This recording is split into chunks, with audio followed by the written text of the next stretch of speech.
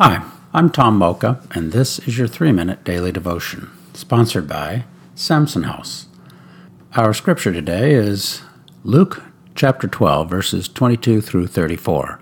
I'll be reading verses 27 and 28 from the NIV. Consider how the wild flowers grow. They do not labor or spin, yet I tell you, not even Solomon in all his splendor was dressed like one of these. If that is how God clothes the grass of the field, which is here today and tomorrow is thrown into the fire, how much more will he clothe you, O you of little faith? Let's ponder that. It's fall right now when I'm writing this, and Thanksgiving is just around the corner. A longtime dear friend of mine told me Luke 12, 22 through 34 is his favorite passage this time of year. He's a single dad of 3 daughters, and yes, he worries. Year-end work goals must still be met. Kids have productions and exams, and of course there's Christmas looming right around the corner, and he's trying hard to remember what exactly he's thankful for.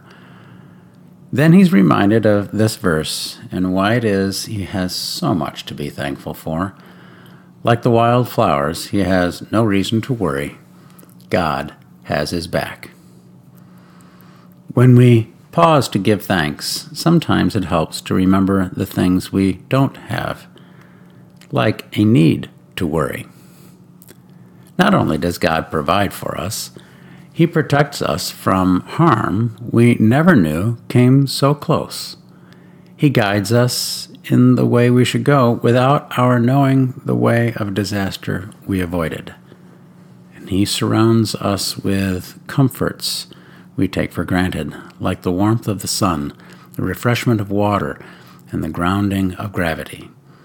It's always a good idea to count our blessings, so today, let's count the ones we have. How can we pray about that? Well, obviously, let's take a moment to thank God for a blessing or two. Even blessings of hurt or hardship avoided. Amen. Thanks for listening, and have a great day.